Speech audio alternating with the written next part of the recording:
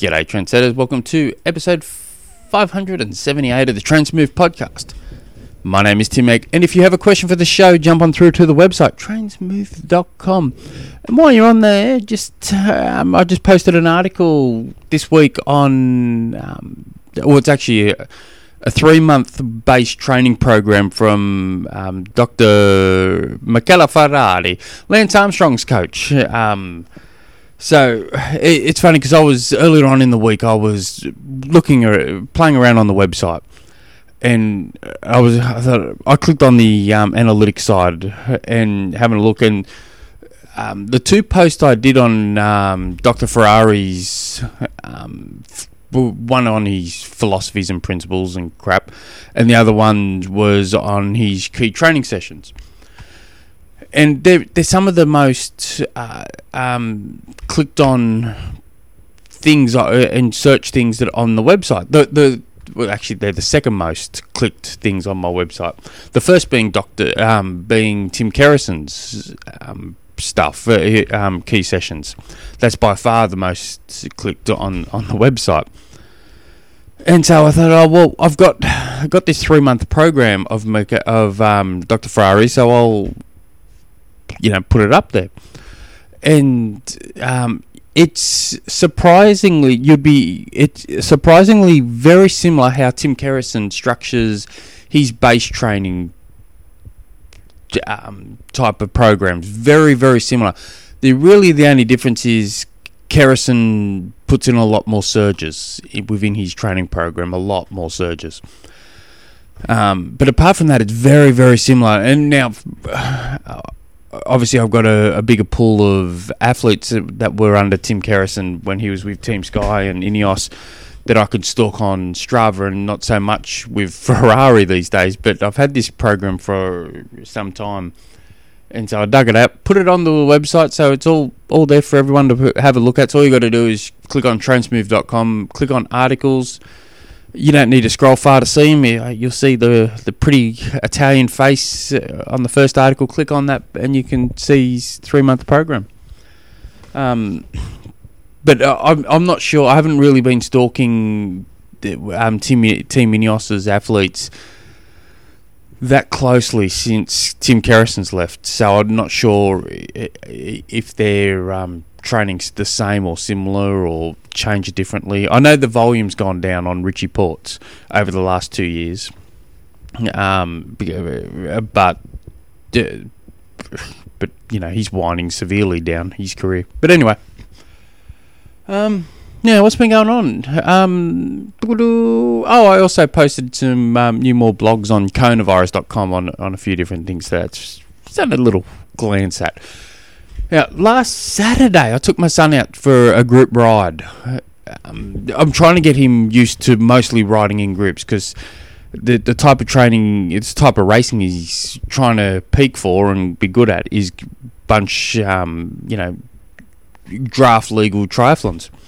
So I want to get him used to riding in bunches and stuff. And because I'm most of my riding solo. My bike handling skills suck so bad compared to what they used to be when I used to ride in bunches, so it's just as value for me as it is him. But at first we'd try and ride with the Dad's Army. They're just like a bunch of 60-plus-year-old dudes that plotter along at 25 k's an hour and talk about what their grandkids are doing and the weather. Which was perfect for him because he was 13 years old. He hasn't got the power or the endurance and strength in the legs. So it was and all the skills to ride in bunches. So it was a good developing thing to group to start off with, and they love it. So this last Saturday we jump on with another group, which it would have to be slightly faster, just a good bunch of knock-around guys. And guys and girls, I should say, and so we jump on, and they're averaging like 28 k's an hour or so. So we're going through, and no issues until we start heading down what they call Muddy Creek Hill, and my son, there's just no body weight on him, and so he's pedaling as fast as he could. He must have had a bloody ridiculous cadence. His arrow was held trying to not be dropped by this bunch, and he got dropped hard because there's just no weight on him. And so I go back, and once we get to the bottom of the hill, I go, jump on me, jump on my wheel, and I'll pace you back. And so I'm pacing back, and another guy sees me, who used to be the CEO of the company I work for. So he drops back, and we start pacing him back, and it's, the group's doing roughly around 28. We're probably sitting at 34, 35 k's an hour, thereabouts, probably 33, 34.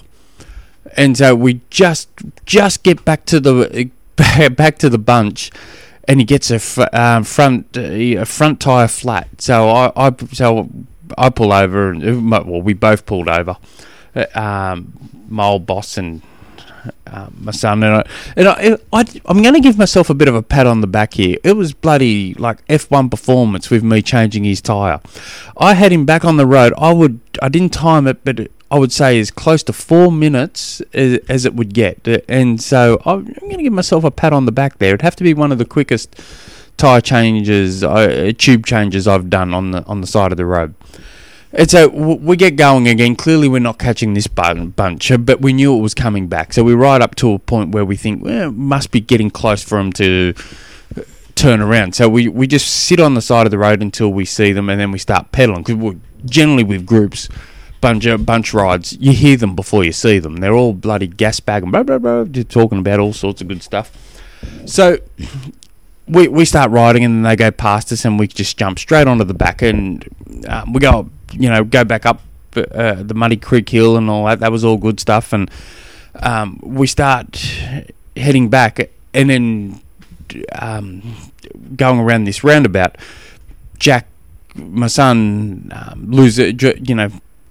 loses the bunch a bit, and I go, I don't know what made me do it. I jumped behind him, where I should have jumped in front of him and paced him back, and he put in this hard effort to get back. He got there okay, and then on the way back, once you get to about 15 k's before the end of it, we all start pacing off, and I said to him, just sit back and let us pace off, because it can get quite hectic pacing off. The speed increases, it's going to go from 28 to 35 k's an hour, and people are going to generally get spat out the back on these sort of things. And so I said, just sit at the back for this one. And so I go through once, and I see, and I'm at the back, and I'm about to go through the second time around, and I see he's stuck behind this person who's just blown up. And it was my mistake. I should have told him that don't trust anyone that sits back. And at this stage, there was 2 people back there. When people start pacing off the front, people get dropped hard and fast. And so I should have said, don't trust anyone, don't get stuck behind anyone. Anyway, he got stuck behind this guy who's just blown up a tremendous blow up, and I'm yelling out, go around, and my son's trying to work out, he couldn't hear me. He's going, what? I'm yelling, go around him, mate, and because I could just see him stuck. So I fully, take the foot off the pedals to roll back and try and pace him back, and I yell, jump on. And so I'm trying to pace him back, and at this stage, the bunch is like, well, we're almost in no man's land at this stage. We're in a critical point where it's probably the bunches at this stage. By the time I start pedaling forward, and he's on my wheel, we're 10 meters back. The group's doing 38 for the 35, 38k. Well, about 35 k's an hour, so I'm starting to ride at 38 k's an hour, and the poor Jack's just not used to riding that speed, and so I'm going. I think, if we get him onto the back, we'll be fine. And my son blows up, tremendous blow up. He's in a starts going into a real bad way with his poor little legs, and so it was clear that he will never gonna, we weren't catching the bunch now. So I go, right, because he's going, my legs. And I go, right up. So I go, just ride easy for a while. And I go, so I slowed it up to about 25 k's an hour. And because we're in a pretty nasty headwind as well. And so I'm just spinning easy at 25 k's an hour, and he keeps dropping he's getting dropped at 25 k's an hour, and there's this incline where all this happened was probably 3% incline where he blew up a treat. And he's now down to 20 k's an hour. Going, my legs. He's almost in tears. How much pain he is. And then I realised this poor kid's in an ocean of lactic acid at the moment. So I said, "Pull over, mate." So we pulled over, and he's anyway. He was so angry with this guy that got dropped, and he go, why would he not let me go around? And I go, it's my fault. I should have warned you. So I took the blame for that, and he wanted to kill this other guy that just let him drop right back. But once we got going again, he was fine. But yeah, it was a good experience for him. And I've tried telling him too. This stuff's happened to me a few times where you're stuck behind someone who loses the wheel in front of them. They've blown up. They have given you no warning at all to tell you to go around. All of a sudden, there's two bike lengths in front before you realise, crap, I've got to go. And now there's 3 bike lengths in front, and you're pedaling all out. Now there's 4 bike lengths in front because they're just getting faster and faster because they're peeling off on each other, and you just can't catch it. So, and I'm yelling out to him when I'm saying we're trying to catch the bunch, and I say, just keep holding on, mate. Hold on. No goods back there. There's nothing good back there. You keep holding. Poor kid blew up. But anyway, crikey, I've been almost gas bagging for 12 minutes. Sorry about that. I just got a bit carried away. Today's question comes from Dennis, who writes, I really enjoy triathlons, but being time poor with young kids, my aspirations are just to enjoy it and enjoy the process. Getting faster is just a plus. We've dreams of one day completing an Ironman. Rewind. Last week, a couple we know asked if we could take their place at a 70 point Western Sydney 70.3. Easy for me to read. Probably should have read all this before reading it out loud. They've entered the relay in good faith of training and getting fit for 2019, but COVID and careers have got in the way. Excuse me. I agreed to take on the swim and bike for them. Any recommendations on training to prepare for this? The event is 5 weeks away. Excuse me, I've got to have a quick drink. Sorry about that, I'm back now. The event is 5 weeks away. I'm a strong swimmer, expecting to swim around 1:30 pace. I have a second-hand old exterior full-length wetsuit, but considering a new sleeveless one. Any thoughts? I'm confident on the bike, FTP of 245 watts, not in the aero position. But we'll need to do some few long rides in between now and then, as my long rides are now 50 to 60 kilometre commute rides twice a week at best, with the odd 80 to 90k even every 2 to 3 months with friends. Any suggestions? So, let's start off with the wetsuit. Western Sydney, 70.3 Western Sydney's held at the Regatta Centre there. It takes 1.5 minutes of sun to hit that, and it feels like a bit of a bathtub. So there is a pretty good chance that it's not going to be a non-wetsuit swim. A rather good chance that's not going to be a wetsuit swim. So don't be going out spending $500, $800, $1,000, whatever on a wetsuit just in case, because you could most likely are just going to be swimming in your tri-kit. But having said that, full sleeved, sleeveless, You're going to be faster in a sleeved suit over than a sleeveless, but I understand why people like the sleeveless, because they feel less restricted with their arms and shoulders, but it's definitely, it will be quicker with a full sleeved. A quality sleeved kit is significantly faster than a quality sleeveless. Now, as for training, because you're only 5 weeks away, I would recommend, I'd be trying to get as many of those long rides as you can, and try and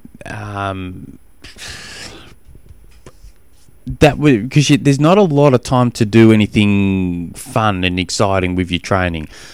So you just got to concentrate on the meat and potatoes of what you're trying to do. You can swim 130 pace, so I'd be trying to put as many eggs into that bike as possible. So I'd be looking at getting the long rides in and trying to work out how many calories you're going to need to consume, or carbs you're going to need to consume on that bike, so you can stay strong for throughout. And then I'd be practicing that through into training. So for instance, you go out for a 3-hour ride, you might go, I'm going to try and aim to consume 250 calories, or 250 carbs over that bike leg. So on your long ride, see if you can consume 250 carbs comfortably. And if that works, now we can start adding some intensity, see if you can consume that under some intensity as well. So that I'd be focusing on as many long rides as you can, and making sure you can get your nutrition in comfortably during that. That would be the main things I would look at. And the ride, even though that ride's going to be flattish, I'd probably look at trying to add some hills and stuff into your training, just to get that little bit of strength work. And maybe one of those weekday rides, I would have a big gear, low cadence work session, just to help. But yeah, but because I think it's cool, but it's a shame you didn't know, 12 weeks ago, 10 weeks ago, that you're going to do it, because we could come up with something a lot more fancier for you to do. But I'd be, as long as you got your nutrition right, and you got some long rides in the legs, and as you could probably go closer, you could probably start. Depends on how many sessions you do through the week is what you can do on that long ride on the weekend. So, for instance, if you got a bit slack through the week and you only did, let's say, 2 rides, one of them was hard, one's simply easy, or whatever. Now we can add more spice on that long ride. So you can, let's say you're doing a 4-hour bike ride, and I'd be aiming to do 3 4-hour bike rides. So let's say it's a 4-hour bike ride. Go for 2 hours, not cruising, and in the last 2 hours just do 15 minutes at perceived race effort. No, unless you got power meter, you can see if you can hold 75 or 80% of FTP for 15 minutes, with 5 minutes easy, going down to 60% of FTP for 5 minutes, and then go back up to and then just keep doing that, 15 on, 5 off, 15 on, 5 off, and see how you feel, and make sure you're fueling like you would on race day during those periods, just to double check everything. Also with your aero position, because you've got a pretty nice looking bike, because you sent me a photo, I'd be spending as much time in that aero position as possible during those long rides. Just live in it. If your shoulders, neck get sore, that's when you start looking at it as intervals. So you think, oh God, I can't sit there anymore. So you sit up for 5 minutes, back down for 5 minutes, sit up for 5 minutes, sit back down for 5 minutes, and you start looking at them as like interval sessions and see if you can expand that 5 minutes down to 8 minutes in the position, 2 minutes sitting up, or whatever it is. So that's how I would look at that. But it's going to be fun. It's a good. It looks like a good race. I've always wanted to do it, but just never worked out that way. But anyway, I'm guessing, I would assume, I think they do it every year. My nephew and sisters generally at the aid stations handing out drinks. I'm pretty sure they do that. If you guys hope that helps, all the best with it. If you guys have any other questions, jump on through to the website trainsmooth.com. Until next episode, hooroo.